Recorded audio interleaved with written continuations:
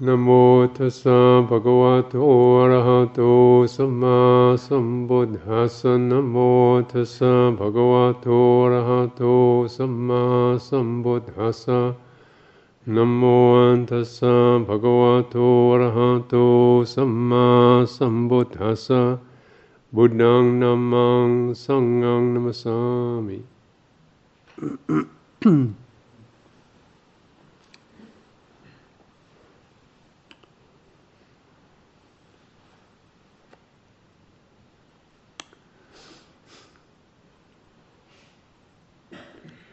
So this saying of the Buddhas, the complete liberation of the heart through non-clinging, this is deathlessness. So,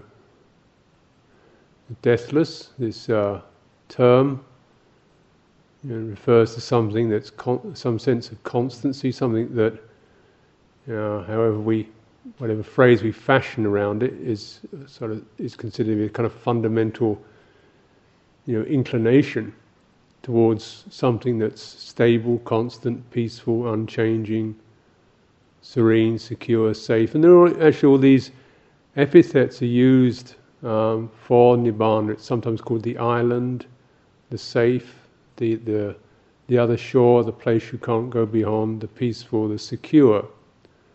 So it's got these are epithets for it. And freedom from bonds, the secure. So, the Buddha is referring to a kind of an inclination that we have, that we act upon, and the problem is that we seek the constant in what is inconstant. The problem isn't that we seek constancy, the problem is we seek it in the wrong place. Constancy equals basically peacefulness, steady, stable, peaceful, grounded, things are okay, there's nothing ruffling you, there's nothing wobbling, it's steady.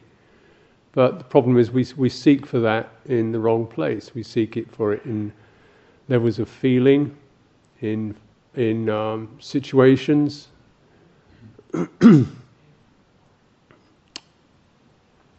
moods and emotions, states of being, and so forth. And as we contemplate and meditate, then in some ways there's a certain constancy about the practice. One's applying, perhaps focusing on just one or two meditation objects for long periods of time. So, and you see actually when there is all that inclination towards the stable, the peaceful, the steady, the calm, you see it's not happening. There can be degrees of stability within that, but you're always experiencing, just by that focus, you're experiencing the fluctuations, the changes, some of them the mind really wavering a lot. But even when it's not wavering, the very experience of feeling or sensations is of a kind of ripple and a surge and something that trembles. The sense of the body, it's sitting still, is something that's a matter of pulses and throbs and energy flows and so forth. It's not a constant thing. Not only is in a subtle way, obviously the body's inconstant in that we all die, but right now it's inconstant. It's when you experience it directly, not just as a visual impression or as an idea, but what actually is my body in the here and now. It's this kind of warm throbs, tingles, particular sensations, painful, pleasant. It's shifting. It's changing, it's inconstant.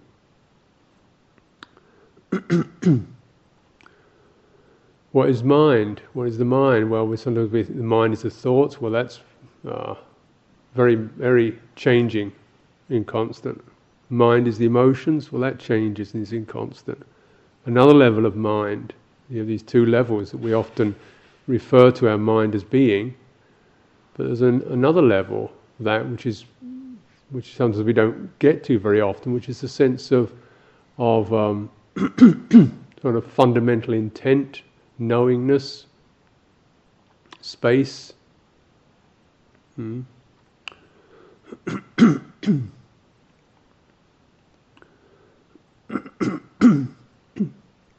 sometimes use these three terms to describe this level of mind.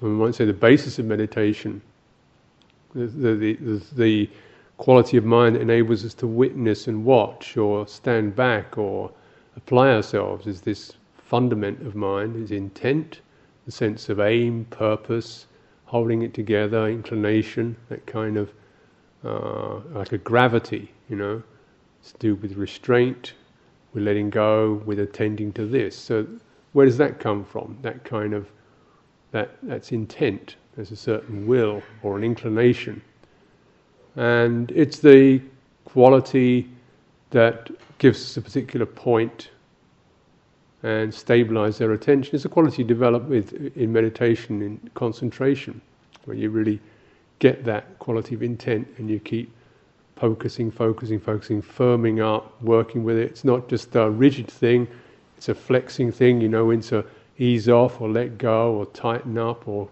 when it's getting slack. And you keep coming back and making that intent something that's useful and purposeful. But you see, it does change, and you can see even, samadhi, even when there is samadhi, it's still, you have to keep kind of applying yourself to it, because it tends to waver, it fades, and then when you come out of meditation, it kind of easily gets flustered, and your intent gets scattered onto doing this or doing that, and so forth. Knowingness, this is the quality of mindful awareness, means the mind is that which is able to recognize this is happening now, this is happening, this is happening, this is happening. It changes, it's like this, it's bringing it into the present moment. So when we cultivate mindfulness in meditation, it's just that quality of attention that applies itself just to purely acknowledging thought, feeling, sensation. It's that, it's that, it's that, it's that, it's that, it's that. Just this, just this, just this. Sometimes it's a really useful tool just to apply that kind of little word to whatever you're experiencing. Just this now, it's just this now, it's just the sound of the voice, it's just the footstep, it's just the feeling in my knee, it's just that, it's just that, it's just that. It kind of separates things, which otherwise tend to get into a big blob of me and the world and the thought and the feeling all get mashed together, and you get this big blob, aggregate blob. Yet actually, mindfulness kind of cuts it and says, well, right now it's just this, it's just the worry, it's just the feeling, it's just the thought, it's just the aversion, it's just the joy, good, bad, makes no particular connections except to connect it to the fact of inconstancy. It shifts and changes. It doesn't, when mindfulness is strong, things don't stick. They kind of keep, but at the same time they tend to keep coming up. So, mindfulness also is something that we lose and gain again and lose again, and it fluctuates in its degree of sharpness or clarity. And then there's spaciousness, which is like the quality of awareness, which is fundamental quality of mind. That is, everything that we experience, the very fact of experiencing something, gives us a sense of this is happening to me. So what this means is that what I'm talking about is that somehow everything is contained within consciousness. Consciousness is the space within which things happen. So we're conscious of a sound. There's the hearing consciousness, which contains all sounds. Hearing is not a sound, is it? And yet hearing can contain silences, sounds, bird songs, voices, clattering, and yet hearing is not that. So hearing is the space that contains sound consciousness, the sounds. So that's what hearing consciousness is. Yeah? and body consciousness, and so forth. And then mind consciousness is the one that contains all the bits of the others that seem pertinent, or which seem relevant, or desirable, or botherable, or whatever. So you notice that the mind consciousness is a space that sits on top of the others and just gathers up that which is particularly relevant at any particular time. So at any particular time we're not conscious of the feelings in our body, every address in our address book, thoughts in our mind, the bird song. We're just a little bit of that. You might have one or two topics coming up, a bit of this, a bit of that. And mind consciousness is the kind of collector that gathers up out of all this huge amount of potential data that we could have going for us. Just collects up a certain amount and says, this much, we'll gather this much. This is what's happening to me right now. And all kinds of things that are happening to my body are not happening to me right now. I don't get that sense that I'm aware of my pancreas or, the aging process or my hair or the colour of my skin or whatever. Those are all going on, doing what they're doing, but right now they're not happening to me. And so the me bit is the thing that is the creation of the mind that selects a certain amount of stuff, says this is you, this is the you bit right now, and it changes. Sometimes the me is certain emotions or thoughts, sometimes it's physical sensations, sometimes it's subtle, sometimes it's gross, sometimes it's memory, sometimes it's anticipation, sometimes it's serious, sometimes it's jovial, and so forth. It's got all kinds. So it's that, isn't it? It's like a selection, and that's all. There's a space that shifts and changes. Now it's like this. It contains this. Now it contains that. Now it's this, that. That's what I call me. And it's changing all the time, because the nature of the space, the definition of the space, the contents of it change. And yet the fact of there being a space doesn't change. There's always awareness of something, whether it's quiet, silent, refined, subtle.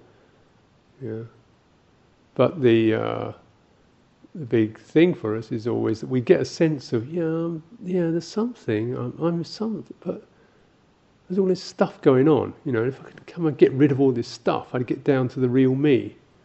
So I could somehow be void of all these events and things going on. That's one instinct, which is called the inclination towards non-becoming. It's just clear everything out, get to some base state of nothing happening. It's called the inclination towards non-existence, or the non-manifestation of phenomena. And the other inclination is get me to the good bit. Get me to the subtle, peaceful, steady, blissful, happy, reassuring, worthwhile, clear, interesting state. And this is called the inclination towards becoming, having something, getting somewhere, being something. These kind of very, very fundamental. This is very, deeply embedded stuff, isn't it? And yet, actually, you never really, all this time in our lives, we've never actually really got rid of everything. We've never actually finally become everything or anything. It's always new. You get rid of something else comes up. You have something that passes and changes, and it goes on. And we still think, well, yeah, I haven't got it yet, but I will do one day. Oh, yeah, I will do one day. Well, good luck.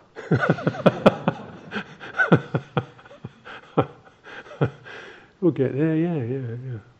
I'll get there, yeah.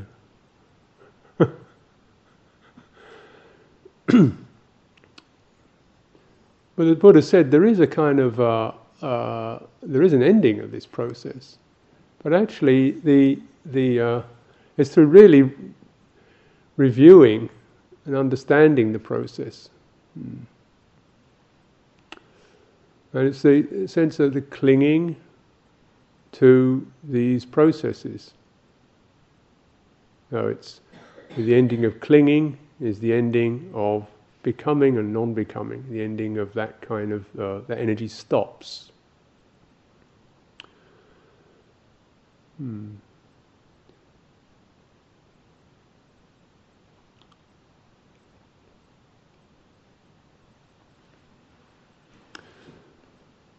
But those may be difficult to conceive. What would that be like? Would that be nice then? Would I have got something and oops, no, looks like I'm clinging again. So the Buddha often referred to the just understanding the basis of clinging, upadana, and most importantly, the clinging to bases that we consider ourselves to be. The form, this is my form. This is my body. This is this material elements. It's me. Mine. Feeling. It's the feeling of pleasure or pain. We don't necessarily think of it as me, but certainly the heightening of attention around that, there's a lot of self-interest in this. So this is my feeling, but when a feeling occurs, and it's painful, there's an extreme galvanizing of attention around that, saying, "I don't want this to happen." It's very interested. So it's happening to me. It's mine. And there's a looking for the pleasant one to fill and flood me and lift me up. So that's his clinging to feeling. It's clinging to perceptions and impressions, interpretations and meanings, a sanya. Tell me the values, where I am, what things mean. Notice when you come to a new place or a new person or a new event, or you're trying to learn something new, you get this kind of state when it's all unknown, and the mind is quite busy and trying to get it together. We feel quite unsteady in the unknownness. Tell me what's going on. What's your name? What am I supposed to do? Don't feel I really have landed until I got that there. I don't feel like me. I don't feel settled until I've got the meanings of, It's not an intellectual meaning. It's a kind of, the way we feel out and right, that's okay. And she's like this. Oh, right, I see. I get it. Now I feel steady. I feel safe now. I feel okay. And then it changes. Something else happens. Things shift. We attach to those things, don't we? We systematize the meanings. We make them into rules and customs. We make them into identities. You're like this, and then you change. And you're supposed to be like this. Why aren't you like this anymore? You're supposed to be, my inspiration or my whatever it is, and now you're not doing it. So we get a particular value or meaning, and we want that to last, and yet, does it? How long do we actually remain sources of, pleasure, inspiration, confidence for each other without some kind of ripple and letting down or adjustments going on?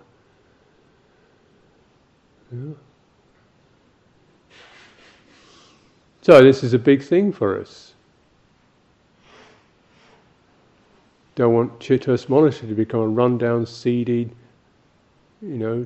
dump with big scams going on. I want it to be inspiring, pure Buddhist monastery. I don't want it to be kind of run-down, double-dealing, frauds, embezzlements, skullduggery going on. I want it to be this way. Don't want it to be kind of falling apart. I want the Sangha to be kind of thriving and strong and vigorous and not depressed and disrobing and fed up and